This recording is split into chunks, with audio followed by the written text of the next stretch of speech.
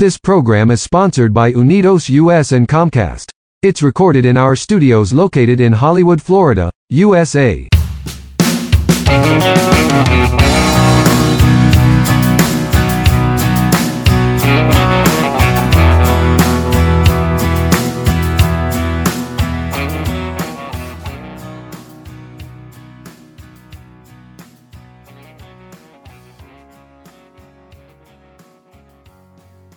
Hello, everybody. Today is our podcast number 5. Welcome, everybody, to talk about citizenship. N400. Hi, Magali. How are you today? Hello, Raisa. How is everything going with you today? I'm very okay, and I'm very happy to be here with you and everybody who wants to know more about N400 and parts of N400. Total parts of N400, 18. And today we are going to talk about part number 1, 2, and 3. In our last podcast, we spoke about the names. We were speaking with you the different names that we have, especially females. We are always carry on the name of our spouses, but also the original names that we obtain through our birth certificate. It's very surprising to see that during the time that we discuss what is your name, most of our clients forgot about the original name that we obtain based on our baptisms and our birth certificates. So always, even if in your papers, in any kind of legal document in the United States, your name doesn't figure as the original one, still immigration had your birth certificate, so you cannot forget what was or what is your original name. This part, really, Magali, is very complicated and confusing because new vocabulary, different vocabulary, what they have to learn. New words, previous name, current name, legal name, full name, given name, family name, middle name, maiden name. All these words new for many, many of our students. And they have to learn. They have to know what means each of them. Like, what is your given name? Many students, they have no even idea what they asking. And that's the reason why it's so important to practice in citizenship classes how to respond the question about what is your legal name. So in our last podcast, we were trying to give you a little idea about the many questions the officer can ask you about your legal name in the United States. But today, we are going to be centering our conversation into what immigration will be starting finding out your legal status in the United States. So number one, there is a very good question, which is your social security number. I have a question for you, Raisa, through your experience. And what if I go to the interview and I don't remember my social security number? What do you think about that? I believe this is very important to memorize this, and you don't have to carry that social security card, because in the moment when you have to maybe answer these questions, not exactly during your interview, and different kind of the situation or moments, you have to memorize that. You don't have to have that card with you, and every time you have to go for that card.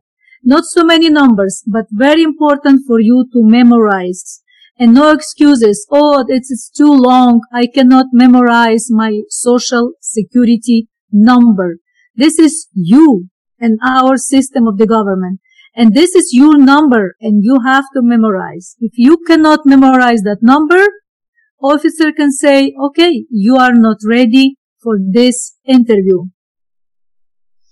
Also, CIS adjudicator, the immigration officer, will be asking you about your date of birth. Sometimes, as a part of the abbreviations Americans use, especially people, English speakers, they like to speak very short, and they can ask you, when is your DOB?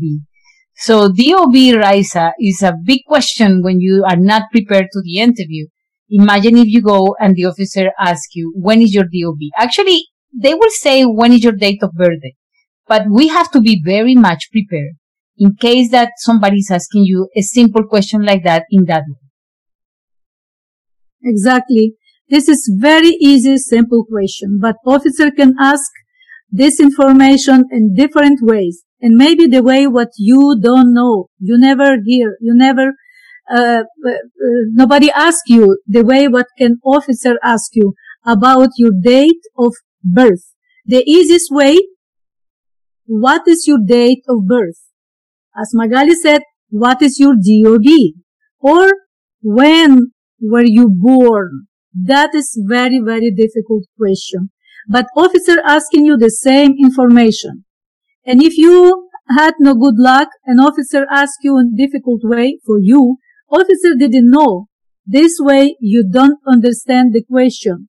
You just have to ask officer, excuse me, can you rephrase your question? Or excuse me, can you repeat this question with using different words? An officer will do that with all his pleasure.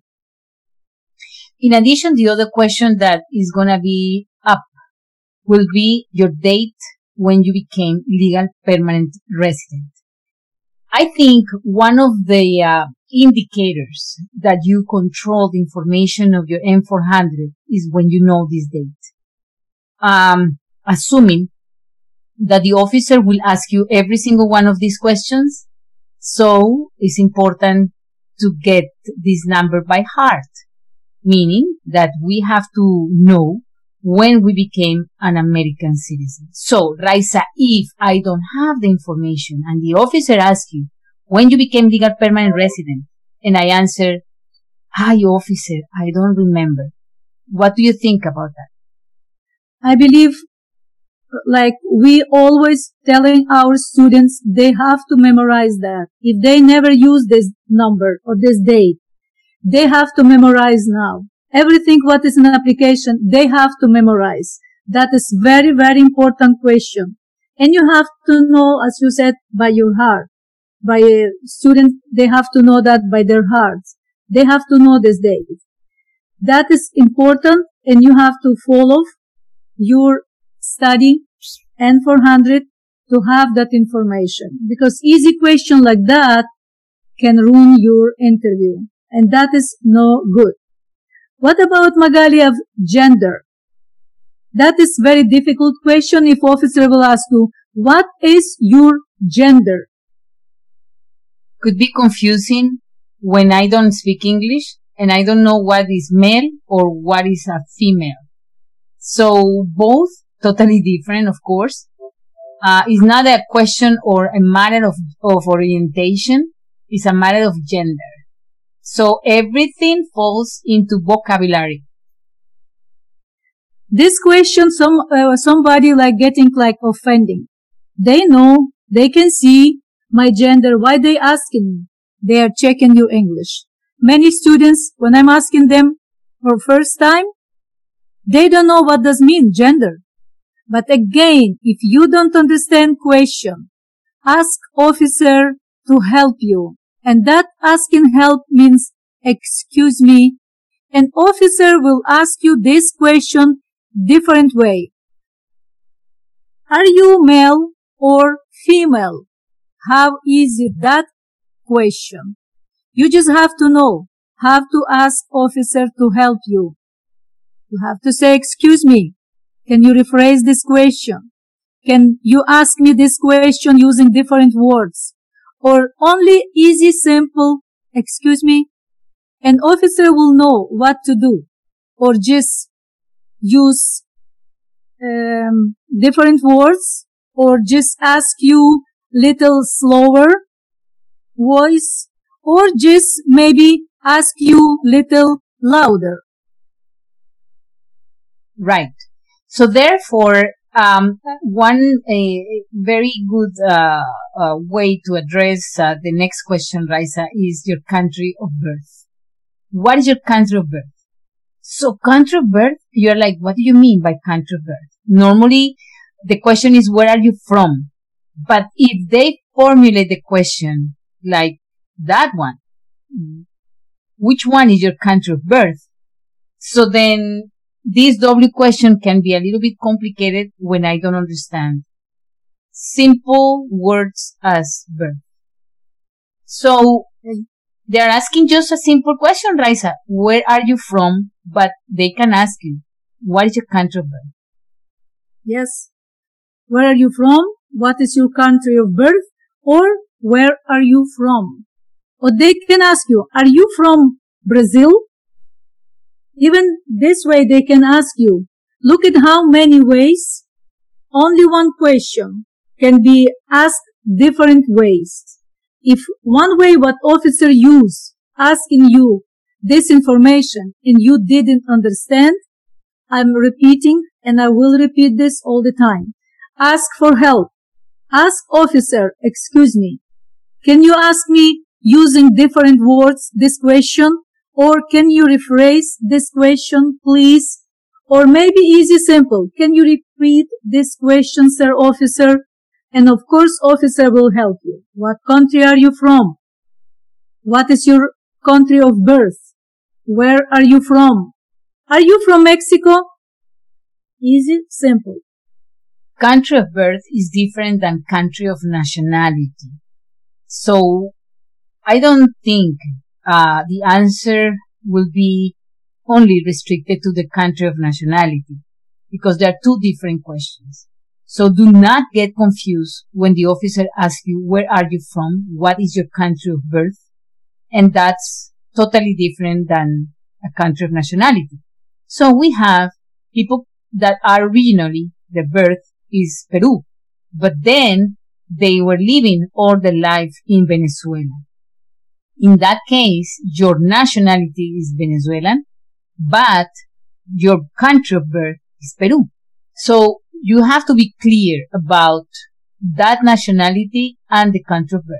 Sometimes our applicants, they hold dual nationalities, and they have, for example, from Spain. So what to do? What to respond to the officer if I have multiple nationalities?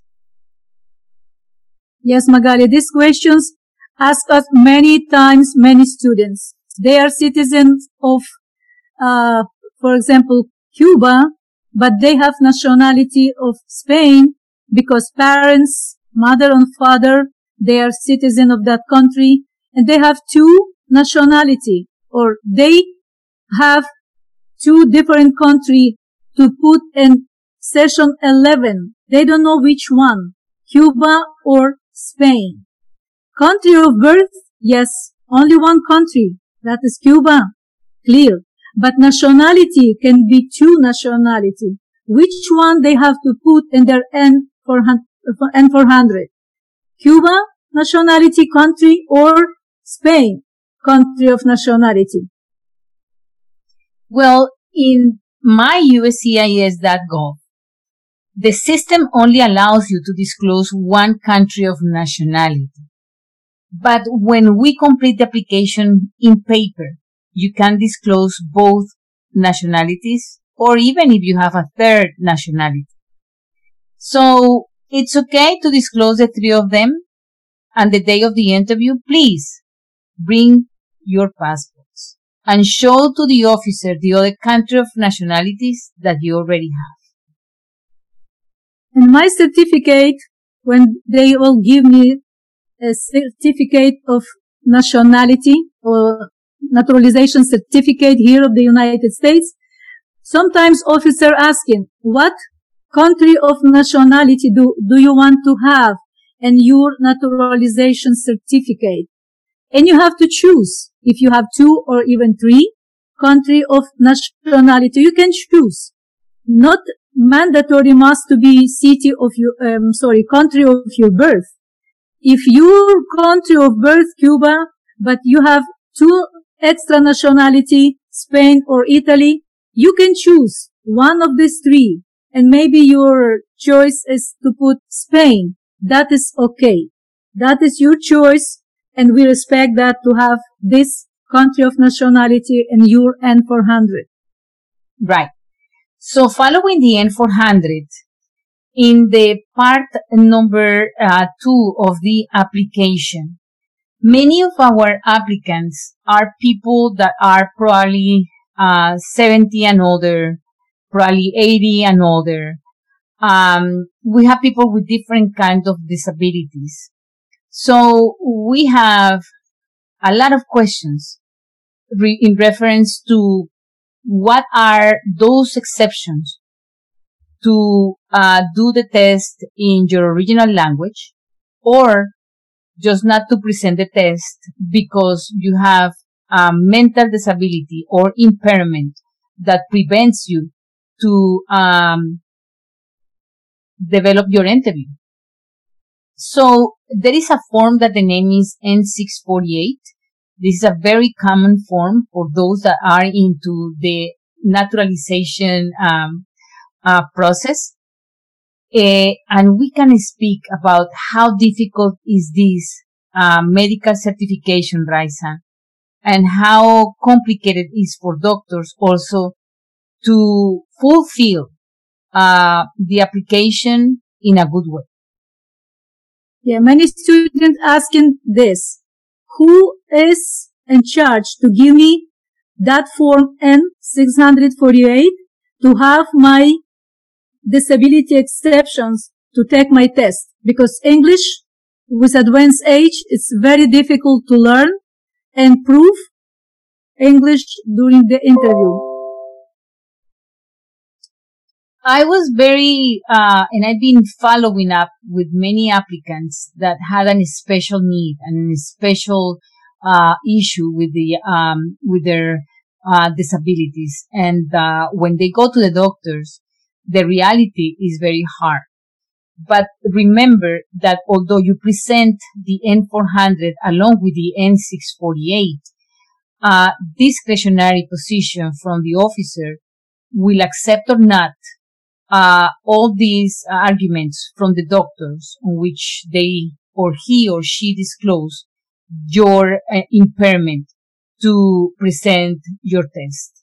So, case by case, I think immigration is very, very demanding in terms of the N648, the quality of the information.